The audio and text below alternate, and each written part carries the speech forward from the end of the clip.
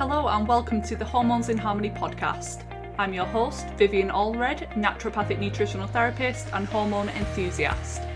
If you want to learn how to rebalance your female hormones, regulate your menstrual cycle and reclaim your vitality, then you are in the right place. Each week I will be delving into different conditions such as PCOS, endometriosis, infertility, hypothyroidism, acne and hair loss. Stay tuned for interviews with expert guests, Q&As and solo episodes that are all intended to help you move from hormonal chaos to hormonal harmony. If you'd like to submit a question for me to answer on the podcast, then you can email them to hormonesinharmony@gmail.com. The information shared on this podcast is intended for educational purposes only and is not designed to replace the advice of your health practitioner. That said, let's get into today's episode. Hello, so we're going a little bit sciencey today into the subject of sulfur metabolism, sulfite toxicity, hydrogen sulfide with expert Dr. Greg Nye. So Greg Nye is a naturopathic physician and acupuncturist, graduating from NUNM in 2001. Dr. Nye is a co-owner of Immersion Health in Portland, Oregon, where he has a primary care practice as well as a speciality in naturopathic oncology, which is treatment for cancer. He has done extensive research, writing and speaking on the relationship between dysfunctional sulfur metabolism and the development of SIBO, inflammatory diseases, cancer and other chronic conditions. So this was actually a big piece for me and my health journey. As you're probably aware that I had a lot of food sensitivities and weird systemic reactions with my gut and my hormones, and addressing the sulfur piece has been a really key factor. And in this episode, we discussed the importance of sulfur, particularly for gut and hormone health, even chronic diseases like cancer, and why it's so important.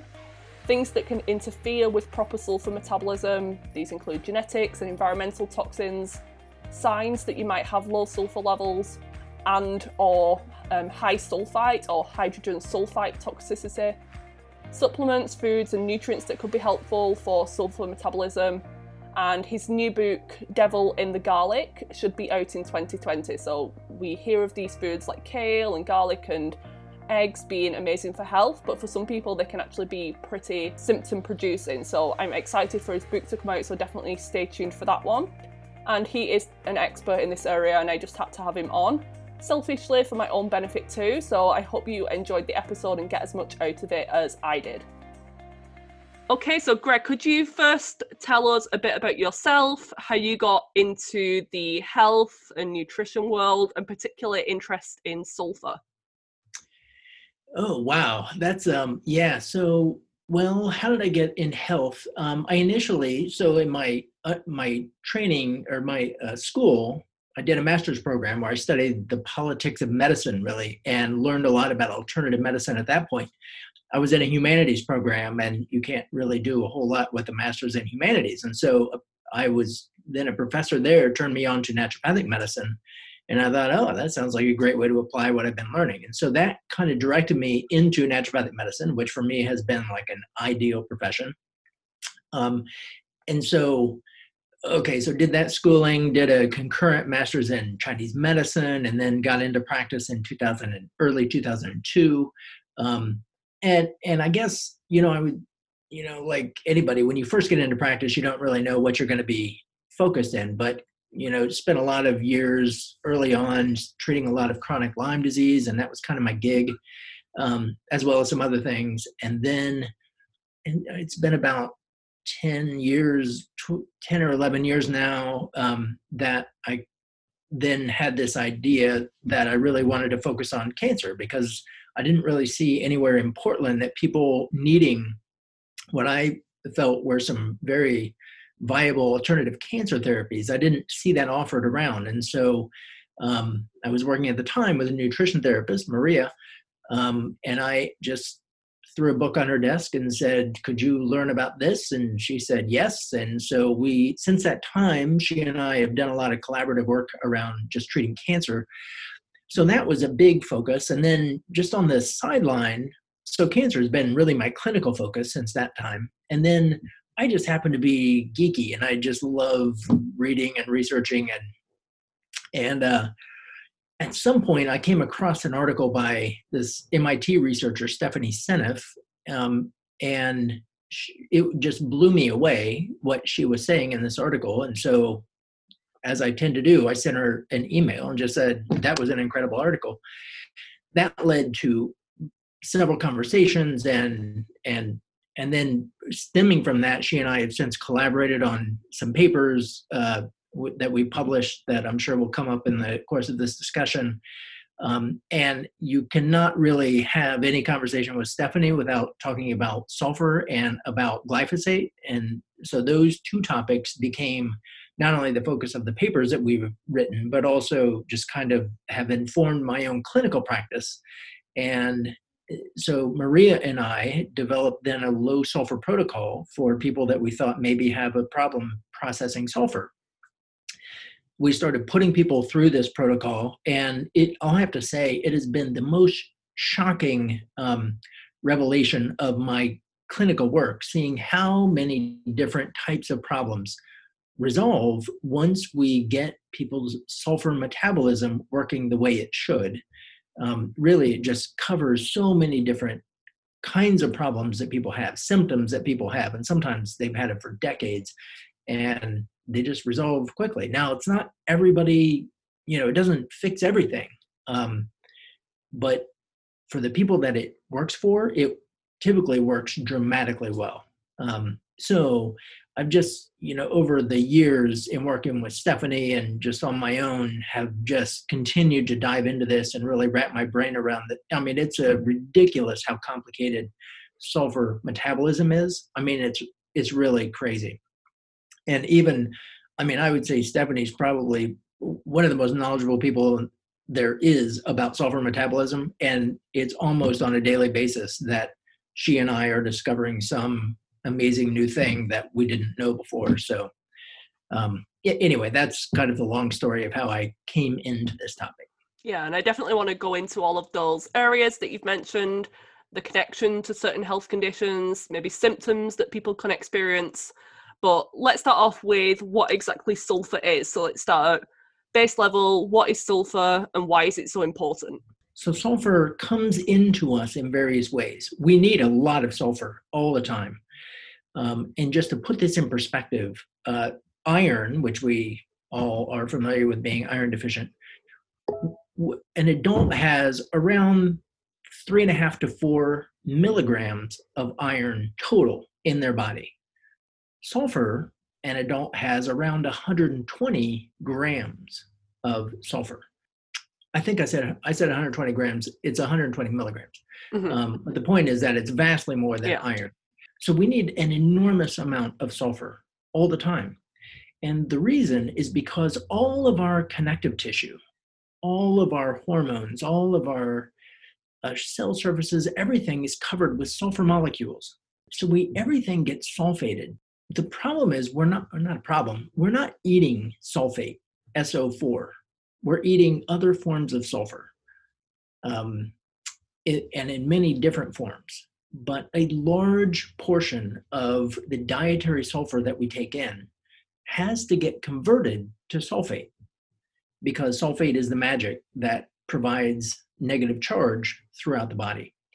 So in order to get from dietary sulfur to sulfate, we have to go through these enzymatic transformations. Got to break it apart and then reassemble and all of that. That's all great, except when it's not. And what happens is there are various issues that will interfere with our body's ability to convert dietary sulfur in its various forms into sulfate. Glyphosate is one that interferes with that in many ways, but there are others. There are genetic reasons, there are nutritional reasons. So there are these things that can interfere with that process. And when there's an interference with the process, our body has to figure out another way of getting sulfate. It's got to do a workaround, because without sulfate, it all falls apart. We do have a workaround. The only problem is that the workaround causes symptoms for us, because the workaround means that from that dietary sulfur, our bodies will generate hydrogen sulfide, which is a gas, and it produces sulfite, SO3. SO3 can be converted to SO4, which is great because then we get our sulfate. But SO3 sulfite, as many people know, is quite reactive. It causes all kinds of, headaches and anxiety and all kinds of things. Probably an even more prominent thing that we're producing would be hydrogen sulfide, which is H2S. And so hydrogen sulfide can be generated in our cells. It can be generated in our guts by bacteria that turn dietary sulfur into that. That's good from the body standpoint because hydrogen sulfide can be converted to sulfate. But the problem is that hydrogen sulfide causes lots of symptoms, and those symptoms are very wide-ranging. They can be gastrointestinal, and so SIBO and irritable bowel disease, any inflammatory bowel disease it's well known that they produce those conditions. There's a lot of hydrogen sulfide being produced in those conditions. But then hydrogen sulfide is a gas, and so it bubbles into the circulation where it now has access to the body. And as a gas, it is a gasotransmitter, which is analogous to a neurotransmitter like dopamine, serotonin, those things that we are more familiar with. A gasotransmitter simply means that it's a gas doing the same sort of activities. So hydrogen sulfide now in the bloodstream, when it gets to the brain, it has a number of effects there. At a normal low level, it is very important for memory formation, for concentration, for the balance of the autonomic nervous system, so sympathetic and parasympathetic balance. But now in situations where we overproduce hydrogen sulfide, we now have too much of it in our brain, and it causes impaired concentration, impaired memory formation, causes anxiety and panic. And not everybody has these problems, but those are some things that it can cause. It can also, sulfur issues can also lead to just systemic inflammation, because in order to convert hydrogen sulfide to sulfite, you actually need an inflammatory process. You have to oxidize the hydrogen sulfide, oxidize it up to sulfate. And so inflammation can be an adaptation to allow for the production of sulfate.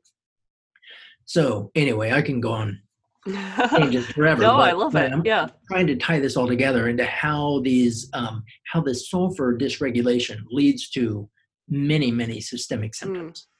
So can the symptoms of low sulfate or low sulfur intake be the same or different than high hydrogen sulfide or high sulfites? Do they cross over, or are there any specific differentiators? It would be really challenging to eat a diet that is low enough in sulfate or low enough in sulfur that you would end up with any of these problems. Okay. The thing is, so something to keep in mind in terms of the sources of sulfur, there are two. There is dietary, and that includes water. Many people who get well water, there are many people whose well water has very high levels of sulfate, and in fact, that has been linked to some problems. Now, it's also linked to health benefits. There are spas and everything that have water high in sulfur that can be good if you're soaking in it. So there's dietary, food and drink, and then the other source of sulfur for the bacteria is our mucous membranes. So our mucus is mucousy, it's stringy because of the sulfur compounds that are in it. That's what makes it the consistency of mucus. So that stuff is flowing all the time, right? It's always kind of moving and getting down to our guts and ultimately gets digested. And so there's a recycling of the mucus. And in fact, the compounds are called sulfomucins, which are embedded in the mucus. So as long as we are producing mucus in some way, those bacteria in our gut are always going to have a source of sulfur that they can turn into whatever they need to, whether it's sulfate or maybe it's hydrogen sulfide and sulfite. So it is in many ways impossible to do a no sulfur diet because of that source of sulfur that's always available. Mm-hmm. And are there any tests that can be done to determine whether someone's low in sulfur? I'm guessing it's not really a blood test that's done. What about a hair tissue mineral analysis? Because that's sometimes listed as a mineral that can be checked on that, or is that not highly accurate in your opinion? Yeah, I have not found a test that I feel like is reliable. And certainly, I mean, and this is true across the board for any kind of food issue, no test is as reliable as an elimination reintroduction. There's just not. And that's so with sulfur, I mean, there are some sulfur compounds that can be found in the blood, cystathionine, for example. But I personally don't rely on blood tests for this.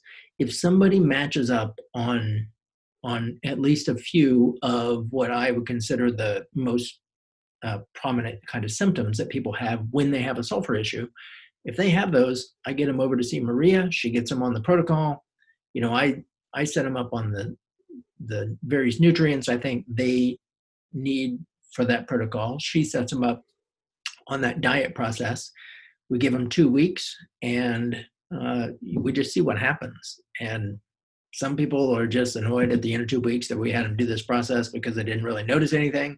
But there are a decent number of other people that are telling us, oh my gosh, my migraines went away, my hot flashes are gone, my gut feels so much better, my, whatever.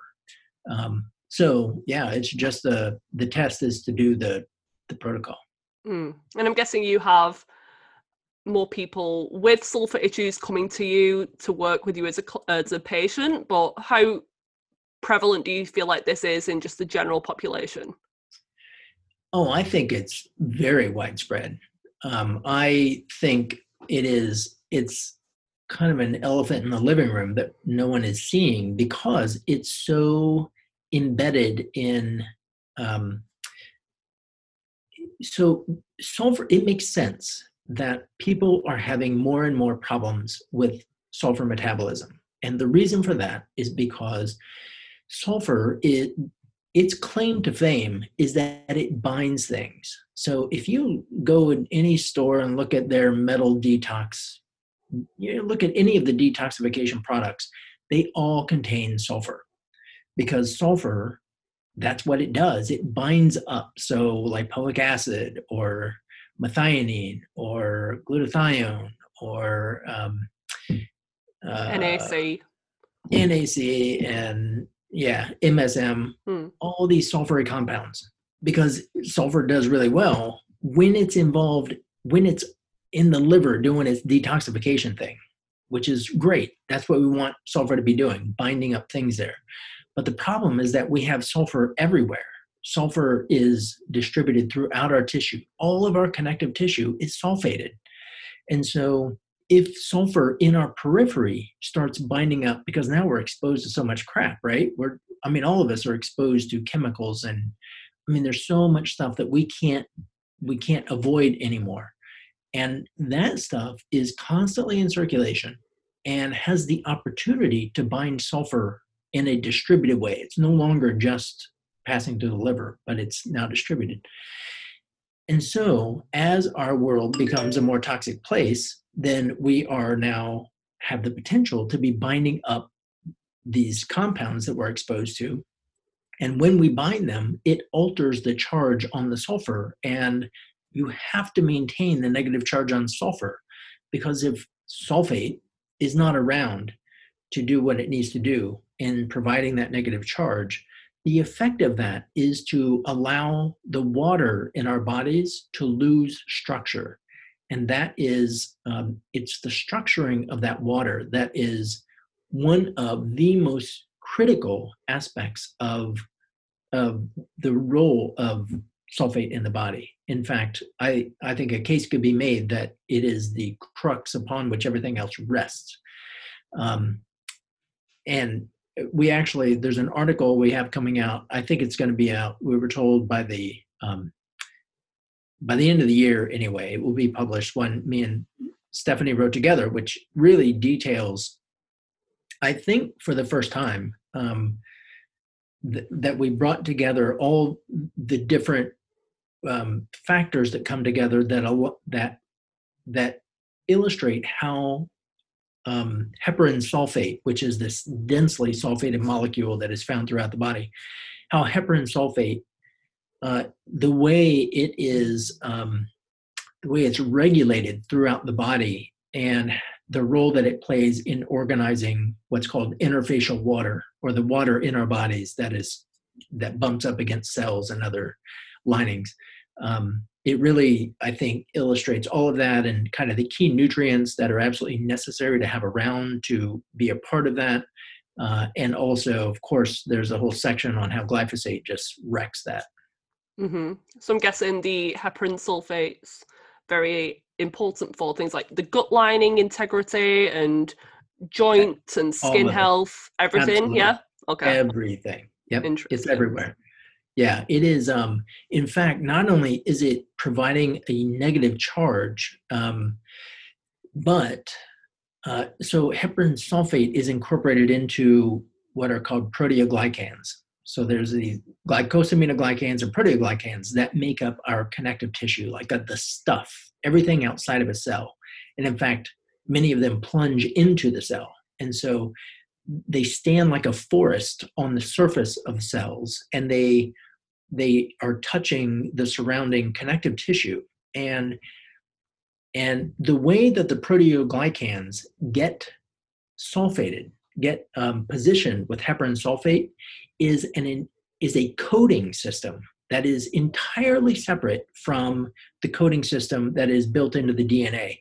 And in fact, it has been said that the coding system on the surface of a cell, which is really all about how heparin sulfate gets populated on these other molecules, that system carries more information than the DNA does about how a cell is going to behave.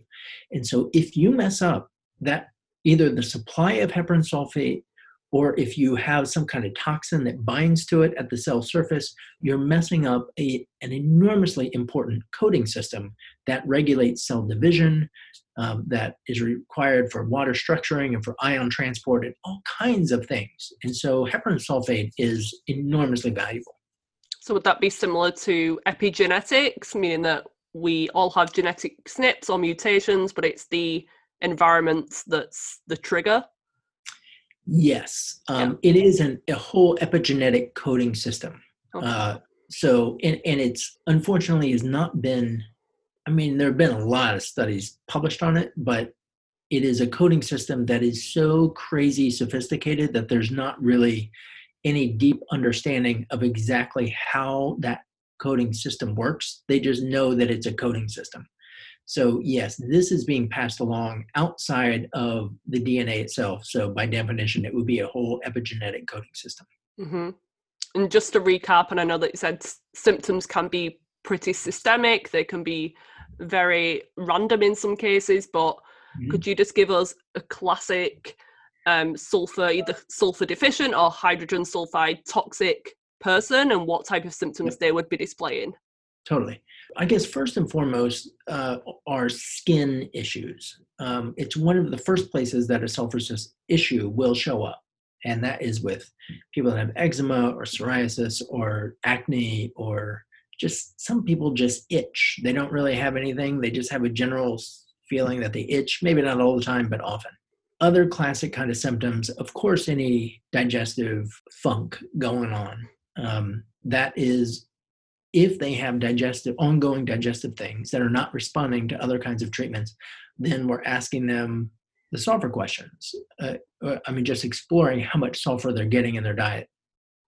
And that is to say, do you eat a lot of garlic? Do you eat a lot of onions? Do you eat a lot of kale, eggs, broccoli, cauliflower, all that stuff that is supposed to be really healthy, right? Like those are the things we're supposed to eat. And usually when I'm asking people these questions, they're saying, well, I try to get as much as I can, which that's what we would think we should do. And you should, unless you have a sulfur problem.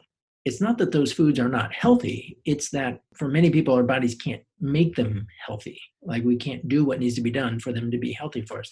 Okay, so I'm getting away. So gut issues are a big thing. Night sweats and hot flashes, it was really almost an incidental finding that people would come in with gut issues. Women, usually perimenopausal, would come in with gut issues. And okay, well, let's just do the low sulfur protocol and see what happens. And then on follow-up, they would tell me that their hot flashes went away completely. I distinctly remember a woman telling me she had about 30 a day and they were gone. She didn't have any more from doing this protocol, which is like, wow, like I didn't expect that actually, because I thought, well, those hot flashes are coming from something else.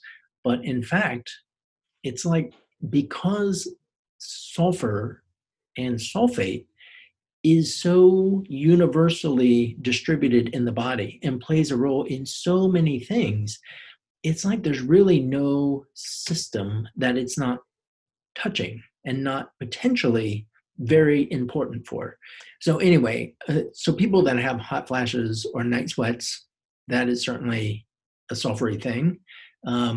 Headaches, migraines, or even other kinds of headaches is another that will commonly resolve with when we get people on the low sulfur protocol.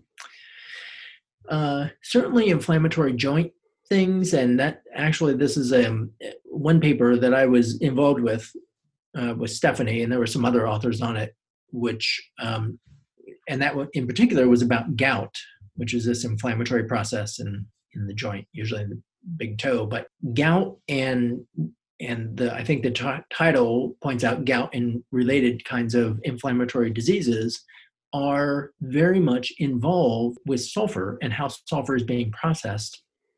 And I think that particular article makes a very good case that, in fact, the local inflammatory process of gout is a way of reestablishing sufficient sulfur locally. And then because gout is really a self-resolving process, and nobody really understands why.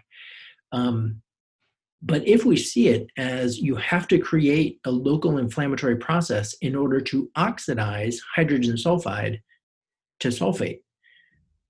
So if you create that inflammatory process, allow for the oxidation to happen, and there is a lot of hydrogen sulfide in the joint tissue of gout patients and in other kinds of inflammatory stuff. You create that, the body wisely creates a local inflammatory process, restores the amount of sulfate that's needed locally, and then you can let the inflammation go. You don't have to maintain it. Now, what happens if, for whatever reason, we're in a condition where we can't get the sulfate supply restored because of some kind of exposure that we've had in the past, like glyphosate is just hanging out in our system, messing things up, or maybe some nutritional issues that are not allowing for the whole process to work, well, then you got to turn it into a chronic inflammatory thing. It's not going to stay an acute issue that resolves on its own. It then becomes chronic. So, and that is something that we see clinically, that people often who have some sort of chronic inflammatory issue happening, even people who are on pain medications, opiates for like chronic neck pain or back pain or whatever, there have been those cases where they get on the low sulfur process that we put people through, and they get off their pain meds. They can stop their pain meds as long as they don't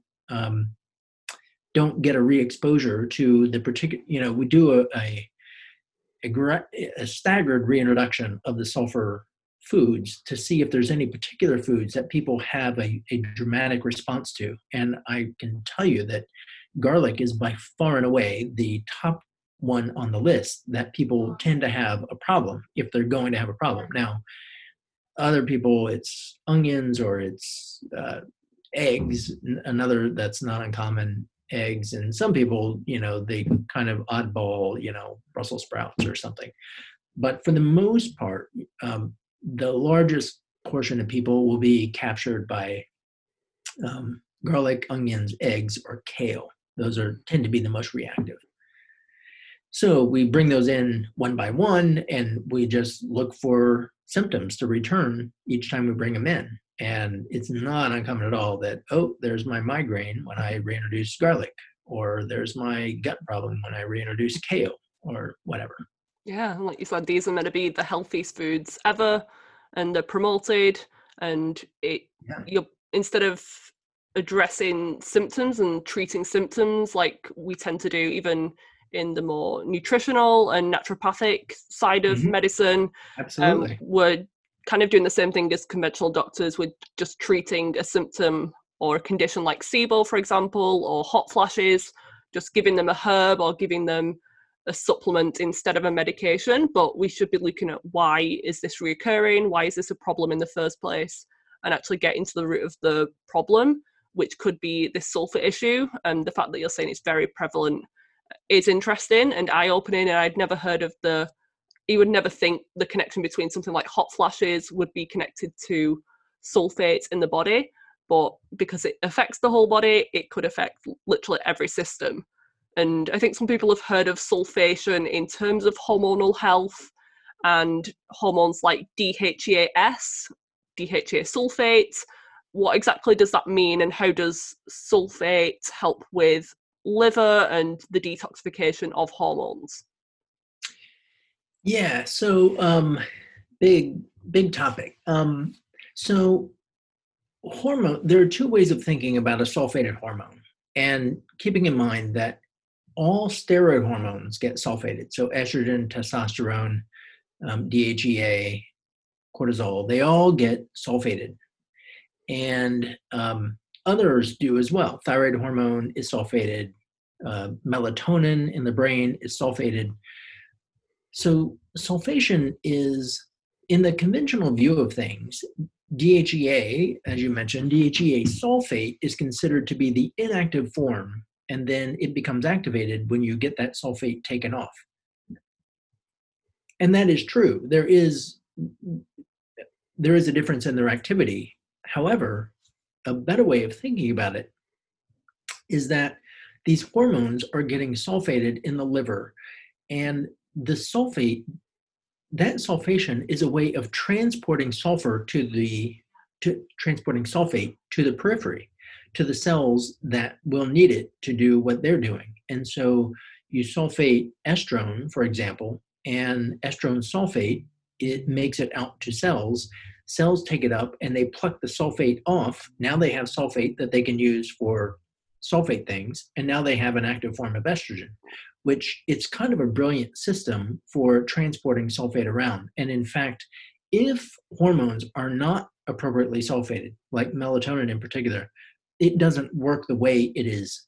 If the sulfation process doesn't work, then the hormone system overall starts to break down. So the sulfation process is really critical for the overall hormonal balance. And in fact, with DHEA, you can do studies, and there are clearly problems, symptoms, and pathologies associated with an imbalance in the ratio of DHEA to DHEAS. I think in some ways, DHEAS is a kind of a proxy for being able to assess how well somebody is able to sulfate. If they don't have adequate amounts of sulfate, then you may well see a reduction in DHEAS in relation to DHEA. Mm-hmm. We can sometimes see that on a Dutch test as well. I tend to use that test with some of my clients, and it does show total DHEA production and also DHEAS levels. So when they're kind of pointed in the opposite direction, that can indicate issues with sulfur metabolism. Yeah. So very interesting. And what about histamine-related disorders, so mast cell and those types of issues? I know a lot of my clients also deal with these, and something that I've struggled with as well. And the heparin sulfate that you mentioned before, I've heard of that being like a mast cell stabilizer. Can you talk a bit more about how maybe sulfur is impacted with the immune system and balance with that? And I'll just tell you up front, this is a topic that I'm this close to diving really deeply into. It's not something that I can speak to it kind of in a general clinical way. And if you would ask me 2 weeks from now, I could tell you a lot of the background to what I'm about to say. I know that clinically, I have had many people come in who say that they have a histamine issue. And these are people who are coming to me kind of knowing that I do something with sulfur, but not really knowing the whole gig. And so they come in saying that they have a histamine issue. I say, well, how about this? Let's do a low sulfur trial. And there's a lot of overlap between the sulfur related foods and histamine foods. And so I tell them, let's forget about your histamine issue, but follow really closely the sulfur protocol that Maria has put together. It is not uncommon that people find that when they do their low sulfur protocol, they don't notice reactivity to the histamine foods. So meaning that if they have a histamine food that's not a sulfur food, you know what I mean? So there's an overlap between histamine and sulfur. But if they have a histamine food that's not an overlap with sulfur, they don't react to it. And so really what seems to me to be happening in those people is not that they have a histamine issue, but they have a sulfur issue that looks like a histamine issue. And histamine, I mean, the symptoms can be very similar in that histamine, you get flushed and red, and you can get anxiety and headaches.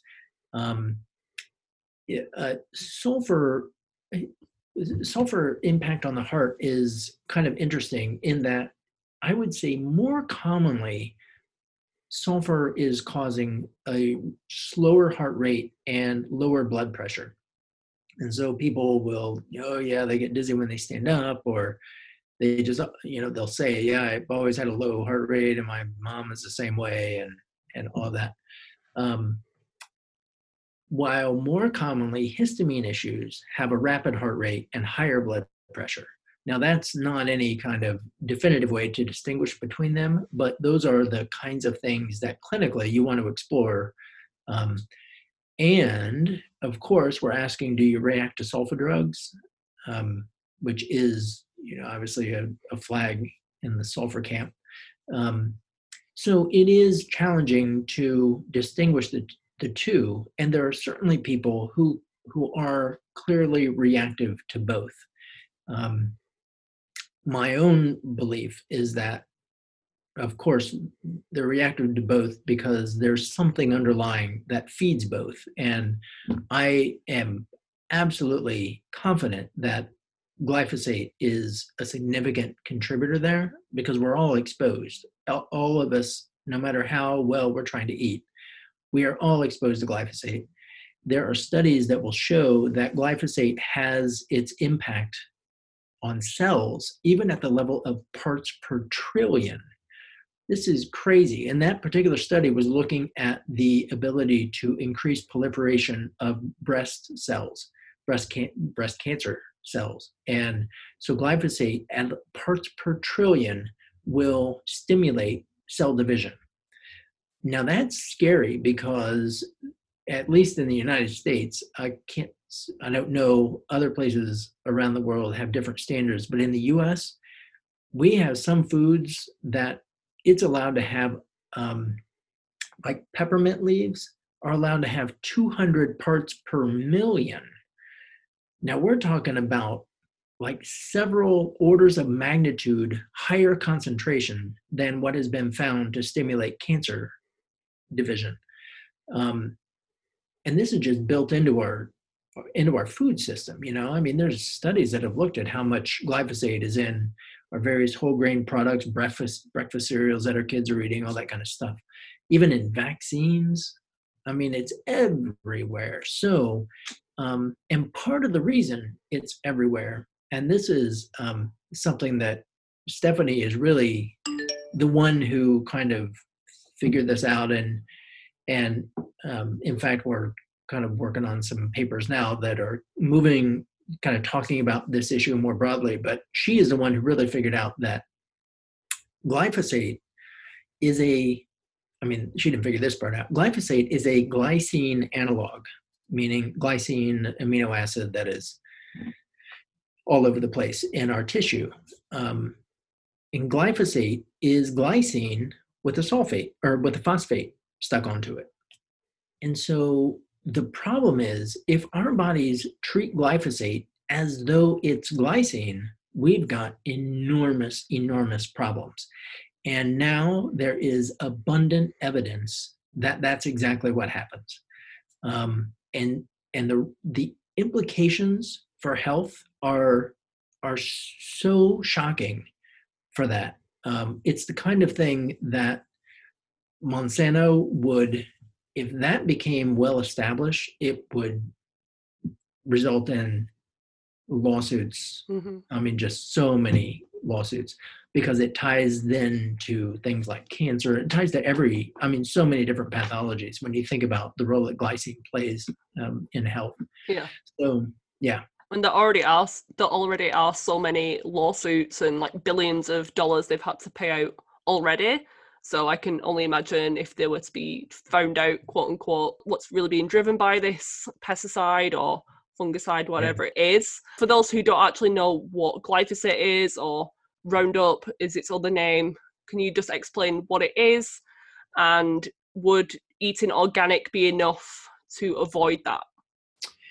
So glyphosate, yes, as you mentioned, it's the active ingredient in Roundup and what are now called glyphosate-based herbicides, which are, there are lots now that contain glyphosate. Glyphosate was initially, when it was initially discovered, this was back in the, maybe early 70s or late 60s. It was initially marketed as a chelating agent that would be used in pipes and things like that, because it will chelate iron and it actually will bind many metals, including zinc and copper and cobalt and manganese and to some extent magnesium and calcium. Those are lesser. So it binds those metals and prevents them from doing whatever they need to do in the body if glyphosate is in the body. So initially it was considered a chelating agent. And then somebody figured out that, hey, it actually kills weeds. And so, this is all making a very short story, but in the mid 70s is when Monsanto first marketed glyphosate in Roundup as a weed killer.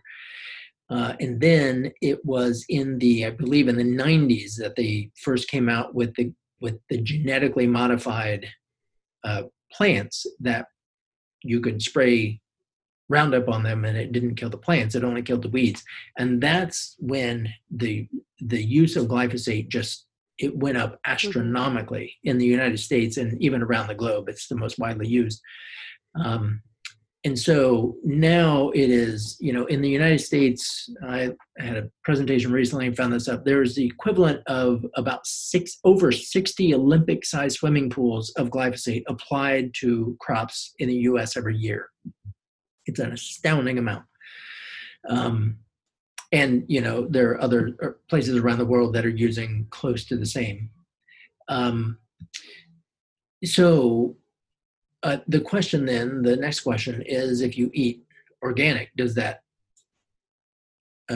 allow you to avoid it? And the answer, unfortunately, is no. And they've done this study where they had people eating. Now, in this study, they had people eating, the quote is, predominantly organic diet, which is to say that essentially none of us can eat 100% organic, but many of us choose whenever we can to eat organic.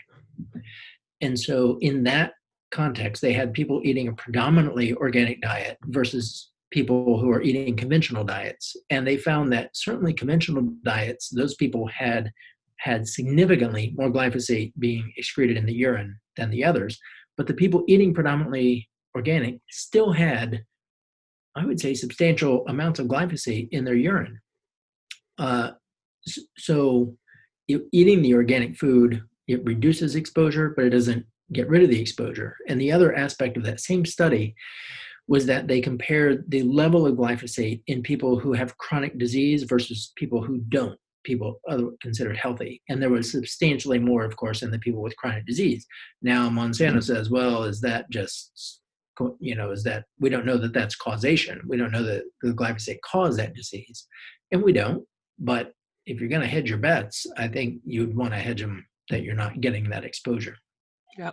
Would you say that those who are sufficient in sulfate are less likely to experience negative effects of glyphosate or uptake more glyphosate into the system?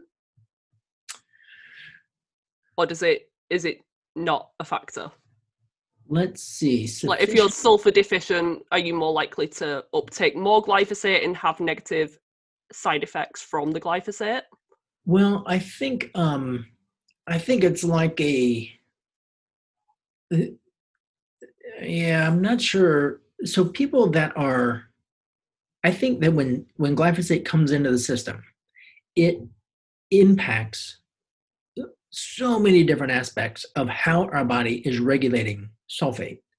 And so if somebody has modest exposure and they're engaging in some generally detoxifying type of therapies, then I think that it's possible that, and they, have genetics that are playing in their favor, it's possible that they don't then develop the kinds of pathologies that might be associated with glyphosate exposure.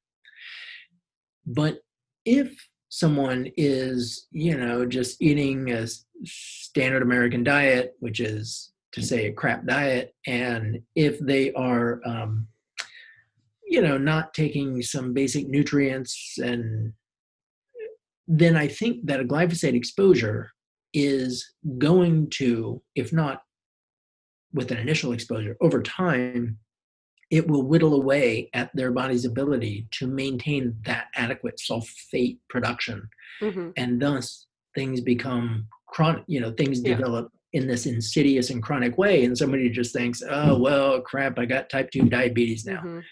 But what they don't know is that they develop that because their body, maybe glyphosate over time chelated their manganese, and you got to have manganese in order to for your pancreas to adequately generate insulin and be insulin responsive.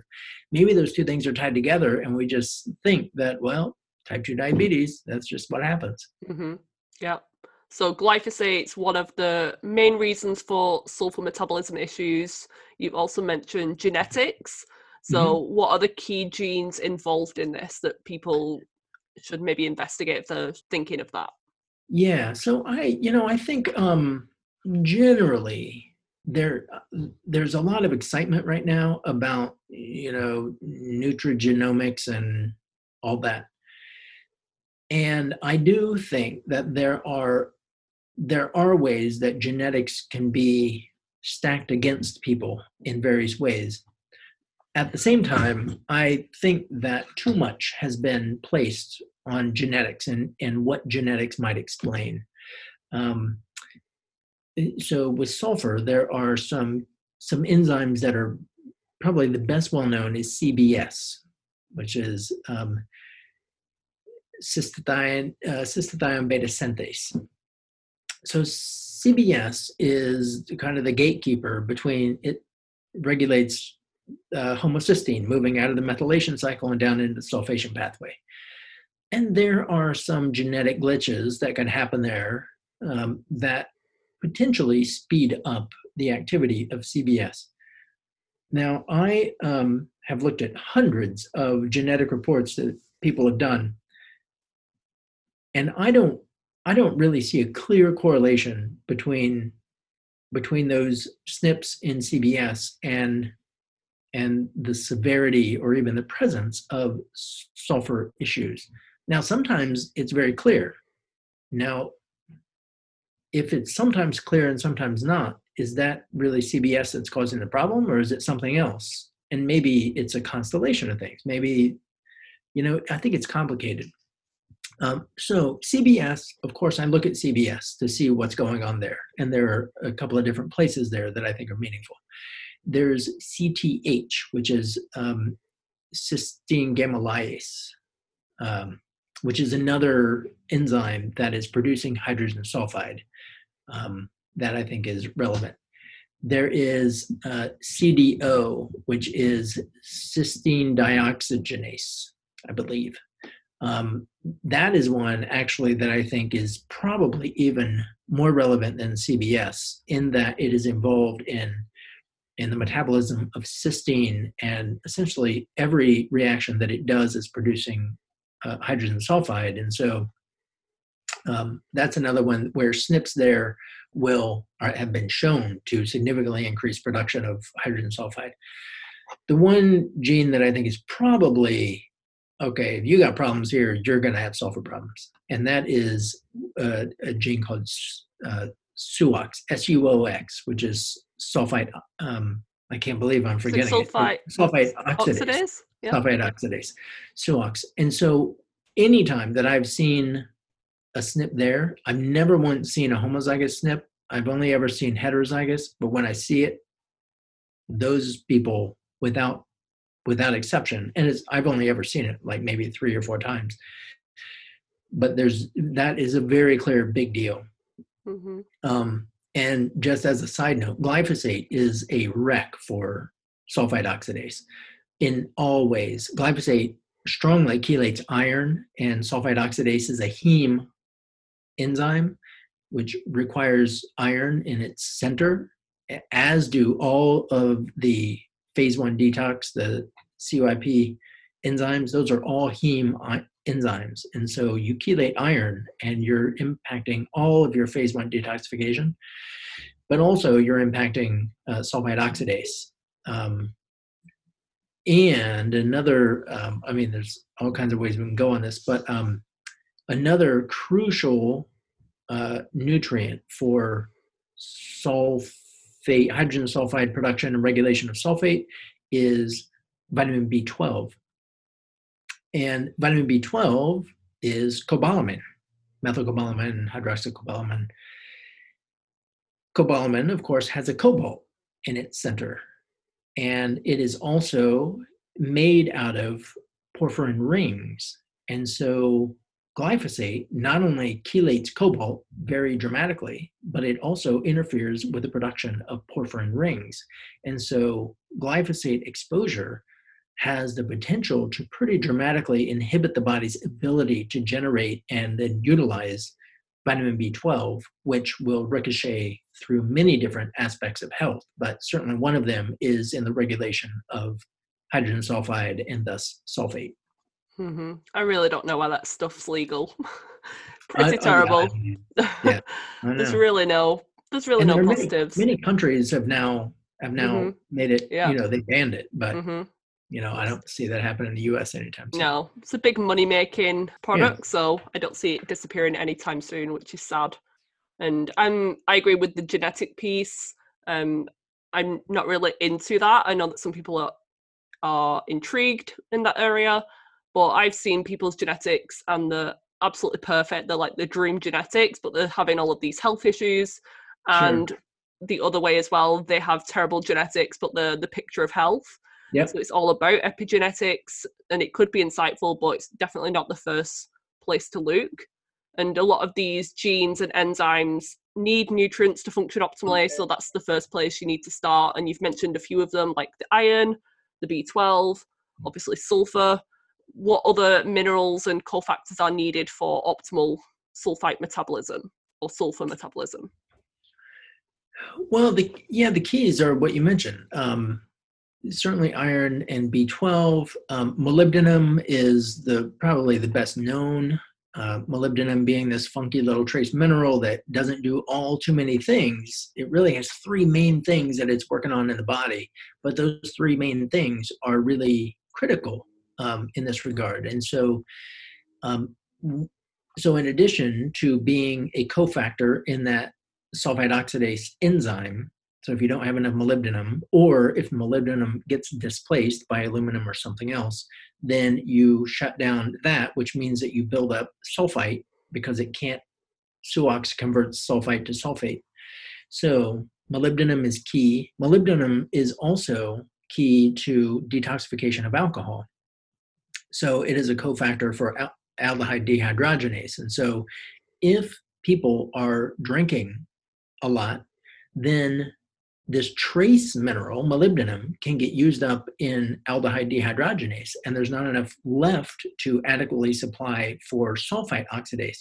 And so one of the clinical things that I'm always asking about is how people feel when they drink alcohol. And just how much they drink. And of course, most people think I'm judging them about drinking alcohol, but really what I want to know is if someone, I mean, it's not uncommon at all, when people have some of those sulfury kind of symptoms, and I ask them how they feel when they drink alcohol, it's very commonly people will say, oh, I immediately, like, my face flushes, or I have like one drink and I feel like I've had a six pack or whatever.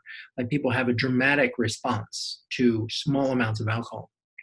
Now, it doesn't mean for sure that somebody has not enough molybdenum around, but that's certainly high on my suspicion list.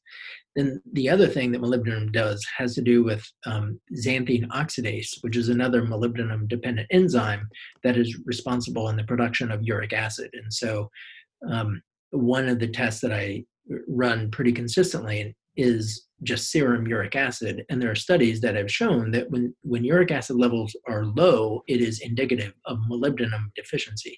And so that is kind of a surrogate marker that can be done to assess molybdenum status. Interesting. Yeah, I've not heard that one before. And I'm a bit of a complex person with my health history and all of that. And I really feel like sulfur issues have been a big factor in my health, which I've only recently discovered over the past year. Hence why I wanted to have you on the podcast, so I can get this information out there, because I've been down all of the rabbit holes, like continually treating SIBO, and my hormones have always been an issue, and the more that I do to improve them, there's always something else coming up after doing so. With the sulfur issues, just give me your insight as to what you think is going on if I just give you some information. So I feel like I need to continuously supplement with sulfur, particularly NAC or MSM, and molybdenum. My body just cannot get enough. I always need them. I feel so much better whilst taking them. My skin clears up dramatically, but I react really badly to glutathione, garlic. Why do you think that is? So some of my symptoms are like reacting negatively to sulfur, and some things are like really positive, and it's like my cure-all. Why would I have those two opposites? Well. Knowing no more than that, I am not sure I can offer all that much intelligent about it. I mean, I think that I feel like if I was sulfur reactive, even NAC and MSM would be terrible for me, and I feel good eating some sulfur-rich foods like kale and egg yolks, but I do really badly on garlic. Glutathione is terrible for me. I get headaches. I react so well to Epsom salt baths, which I know is one of the remedies that you promote as well. Molybdenum I love.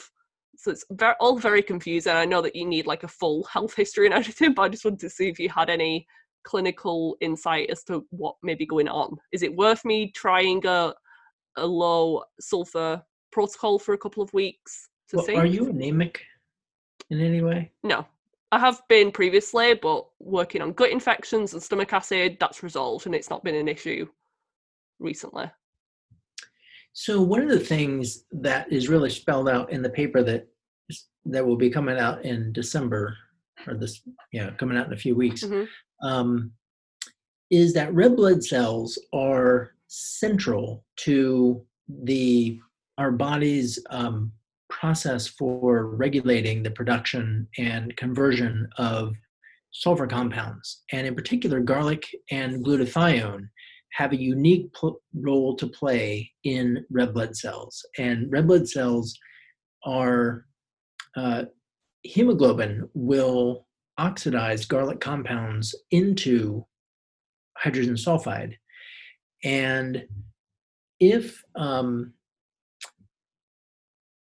then once you have generated hydrogen sulfide, you have to have adequate amounts of glutathione and also of vitamin B12 in order to get the hydrogen sulfide detoxified within the red blood cell, or it has a potential to kind of, you have too much going on in the red blood cell.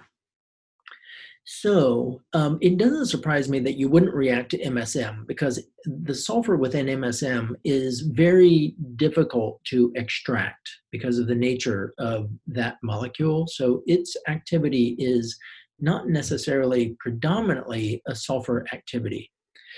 Cysteine is also commonly not a reactive thing for most people. And I'm not sure why that is, but I think because there are so many enzymatic systems set up for the processing of cysteine, which is unlike the kinds of things set up for instance, sulfite.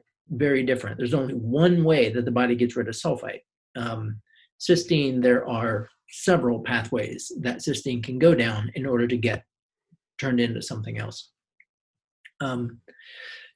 But in order to, I don't know that I can really come up with a good reason why you would be reactive to just garlic and glutathione. Whenever someone is reactive to glutathione, I always assume that there's some sort of underlying toxicity that, potentially mold, potentially metals, potentially, there's all kinds of things that can come into play. Clearly, we all have to have adequate amounts of glutathione. So if somebody is reactive to even small amounts of introduced glutathione, and I assume you're reactive both IV and oral? I've not done the IV, just the oral, liposomal. Okay. Yeah. And but my organic acid is showing that I'm deficient in glutathione. So that's why I took it, and then I reacted negatively. But I do well on the NAC. Yeah, I would... but I did find out a couple of weeks ago I have mold. So I think that's the... Oh, yeah. I mean, if you have mold, then that's what you got to work on. Yeah, okay. Yeah, so would that be impacting the sulfur metabolism in any way? Or is it just causing inflammation and toxicity? I mean, I treat a lot of people with mold illness, and I haven't really dug into how each of the mycotoxins specifically impact the sulfur pathways. I have no doubt that they do, but I just haven't gotten into that yet. Yeah, and I'm interested to see how detoxing from that, and I'm going to be moving homes and all of that next month. So hopefully I'm on the right path, because I've dealt with a lot of food sensitivities in my past as well, like salicylates and histamines and oxalates and all of this. So I really think that's been a big underlying factor, and I've only just uncovered that as well. So yeah, interesting to see what will change because of that. Yeah, absolutely. And you've mentioned about your sulfur protocol a few times. What exactly does that entail? Well, we have so I generally put together the supplement piece, and that it always includes molybdenum. And I know that there are lots of different molybdenum supplements out there. We only use one. I'm not paid by them to say this, but the company is Biotics, and their product is Mozyme Forte. I had people chew up one tablet twice a day with food. We've tried other forms of molybdenum that either don't work, or they don't seem to work very well, or there's one company that makes one that everybody who took it was getting, they would get a Hertz reaction, like it was too much for their system. So the Mozyme tends to work really well. So that's the only one that we use. Epsom salt baths, of course, are mandatory for people going through the process. Beyond molybdenum, it's really challenging to say, we might do, there are some good homeopathic products that really work on gut flora. So reestablishing the healthy gut flora is one approach, depending. Maybe we're doing the protocol for somebody who's really menopausal or hot flash, but then we might not even be worried about their gut flora at that point. There are, for somebody like that, maybe we're doing flaxseed powder regularly, because flaxseed powder will suppress the activity of the CBS and the CTH enzymes and maybe slow down some excess hydrogen sulfide production in that way. And plus the flaxseed powder's got this nice estrogenic supporting effect. And so that can be great for women around, if they have hot flashes or other kinds of PMS type stuff. Or if somebody's main thing is fatigue, then I'm, would be thinking about Korean red ginseng, which is another that can help to modulate the CBS enzyme activity. It slows down hydrogen sulfide production, and we got that nice bonus that it gives potentially some extra energy. And so that would be a way. So there's this matching up process of getting people on the right set. I don't like to load people up with too much, but just the things that support them through the process. And then I get them over to see Maria, who has written the guide that I'm utilizing. That's the one all my patients are doing. It's available on our website, immersionhealthpdx.com. And there's a shop there, and the guide that she's going over with, she's got other tips and tricks and ways that she customizes it for particular people, but that is the baseline guide that we use. And that also, it's going to be updated soon, but it's available as it is. There's a guide, and there's also a picture guide that she put together. The picture guide might be more relevant for people here in Portland, Oregon, because the products in the picture guide you can find in the stores around here. I don't know how much these products are distributed around, but many people, it just shows people look for this product. And so the guide is out there, and that's available. So we get people doing those two things. Another thing, a plug that I'll put in is that I have written a book, which will be coming out. I think it'll probably be out within the next, I'm going to say 3 weeks or so. Cool. That kind of explains all of the sciencey stuff. The first 4 chapters or 3 chapters are kind of dense science, not dense, but it's more sciencey. But then once you get past that, it talks, you get more and more into, I encourage everybody to read there's a whole chapter on glyphosate. And then the later chapters are really leading people through or talking about the protocol and the different kinds of supplements. The book is called The Devil in the Garlic.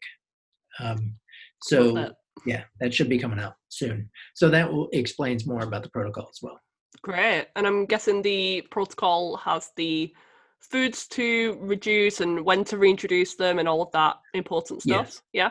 Totally all in there. Yeah. Perfect. And of course, if people want more individualized stuff, I do phone consults with people around the world now. And then Maria does the same thing for people who want individualized dietary work. Absolutely. And I'll put all of your all of the links that you just mentioned in the show notes as well, so people can easily access that. And just Perfect. A couple of questions with what you've just said. Is there any reason that you have the client or patient chew the molybdenum? And what's the particular benefit with the Epsom salt baths? How do they help? Yeah. And so the chewing up the molybdenum was actually, I remember Maria and I had done a presentation, and it was, and the guy who was the head of Biotics Northwest was there, and we were talking to him about the using Mozyme with people, and I forget, this has been like 5 years ago, but I remember, we were saying, it seems like it's working, and I remember him saying, just have your patients chew it up instead of swallowing it whole, just see what it does. And we started doing that. It was like, oh, that's totally makes a difference. So it's just an empirical finding that somehow it works better with people. And in fact, Maria did a great thing. She had somebody she was doing a consult with, and who just had all the brain fog and just of feeling sulfury. So without saying anything about it, she just had her chew up one of those Mozymes, didn't say anything except just chew this up. And after about 20 minutes of their conversation, the patient said, "What was that you gave me?" Because she was feeling like, her head had cleared up and she would now felt better.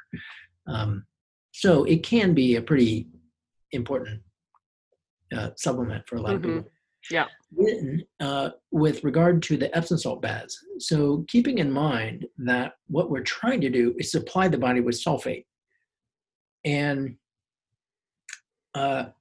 there is if we take it internally, even sulfate, if we take sulfate orally, there are bacteria who can turn those compounds, even sulfate, turn it into hydrogen sulfide.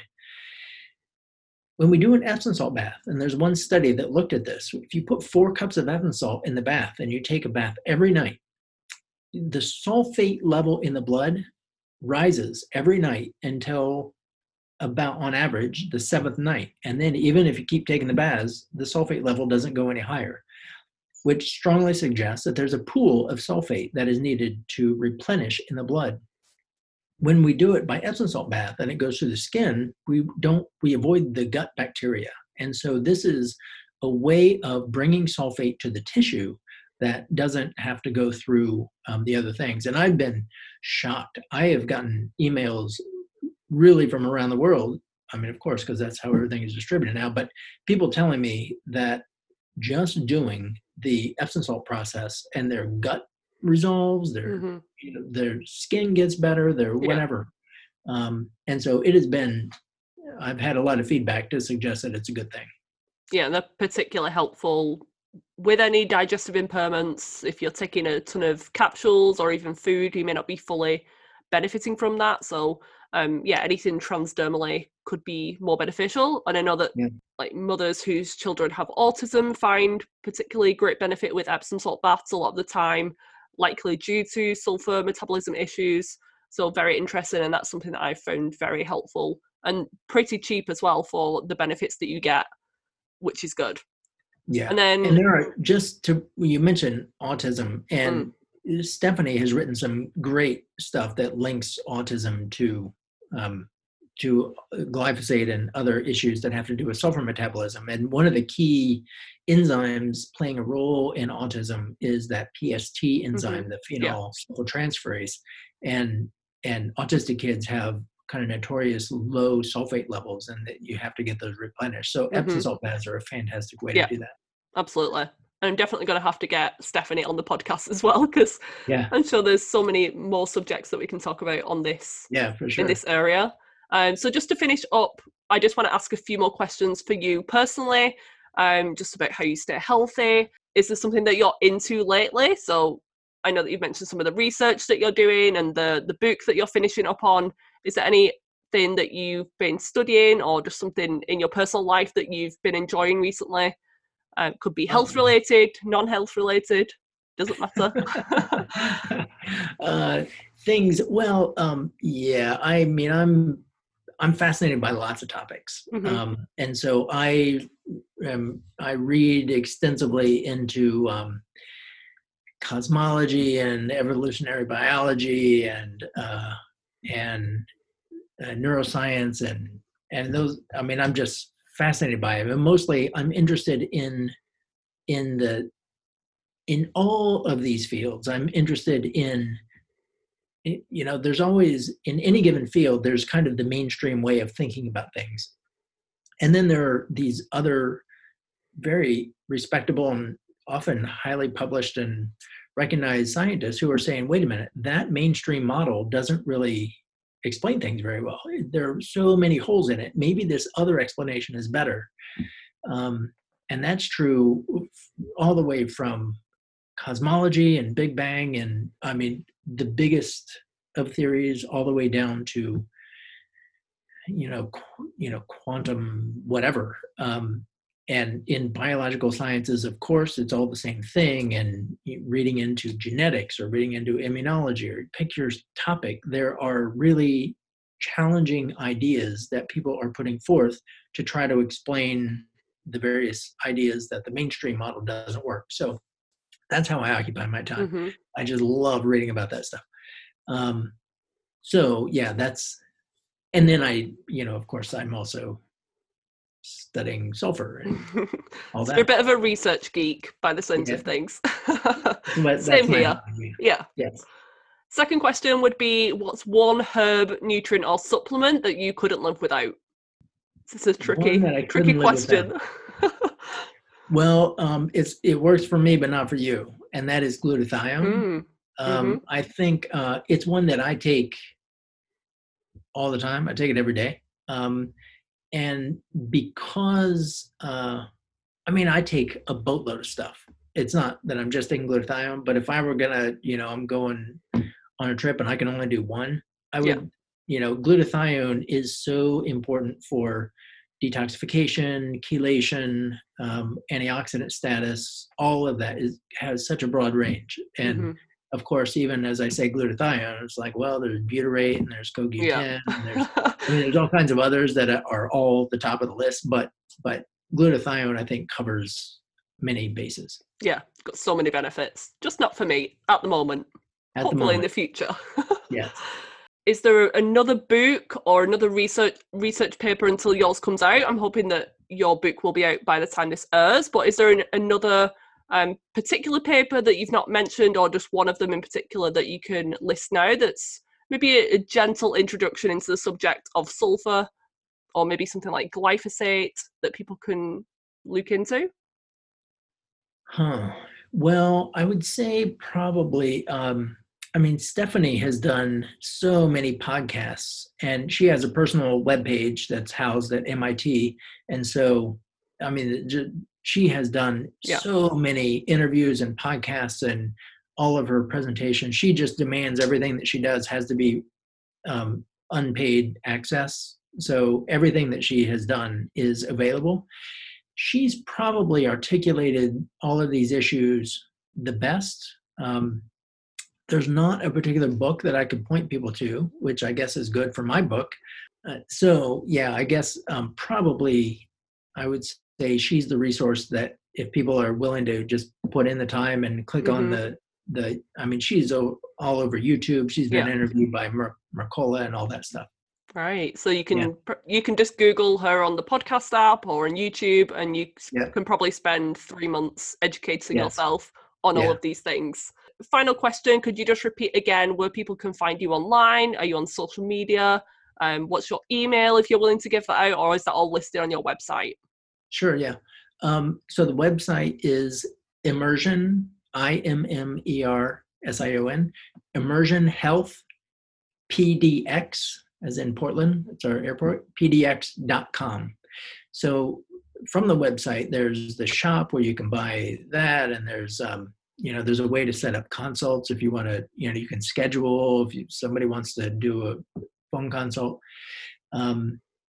So there's that.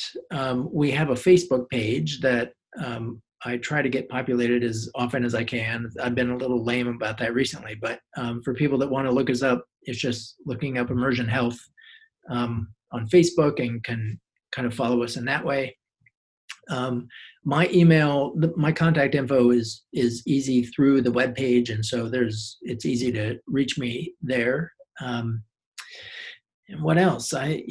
Those are kind of the main ways to get me, I think. Other than that, the book coming out and the article coming out, and I'm actually working on another book right now it's in a very different topic. It's more, it's a very different topic than this, but it will hopefully come out next year.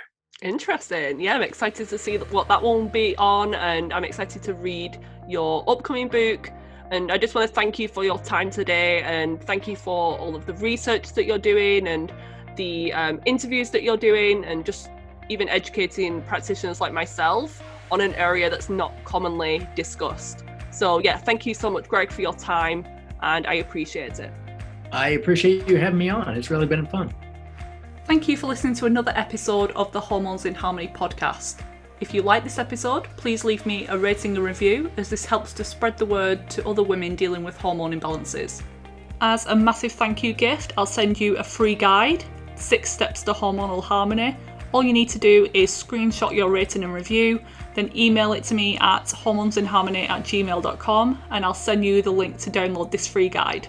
If you haven't already, check out my website vivanaturalhealth.co.uk and Instagram page at Viva Natural Health for tons more free content and inspiration. You can also schedule a free 30-minute hormone troubleshooting call to find out the next steps to take in order to overcome your symptoms naturally. See you back here next week for another episode.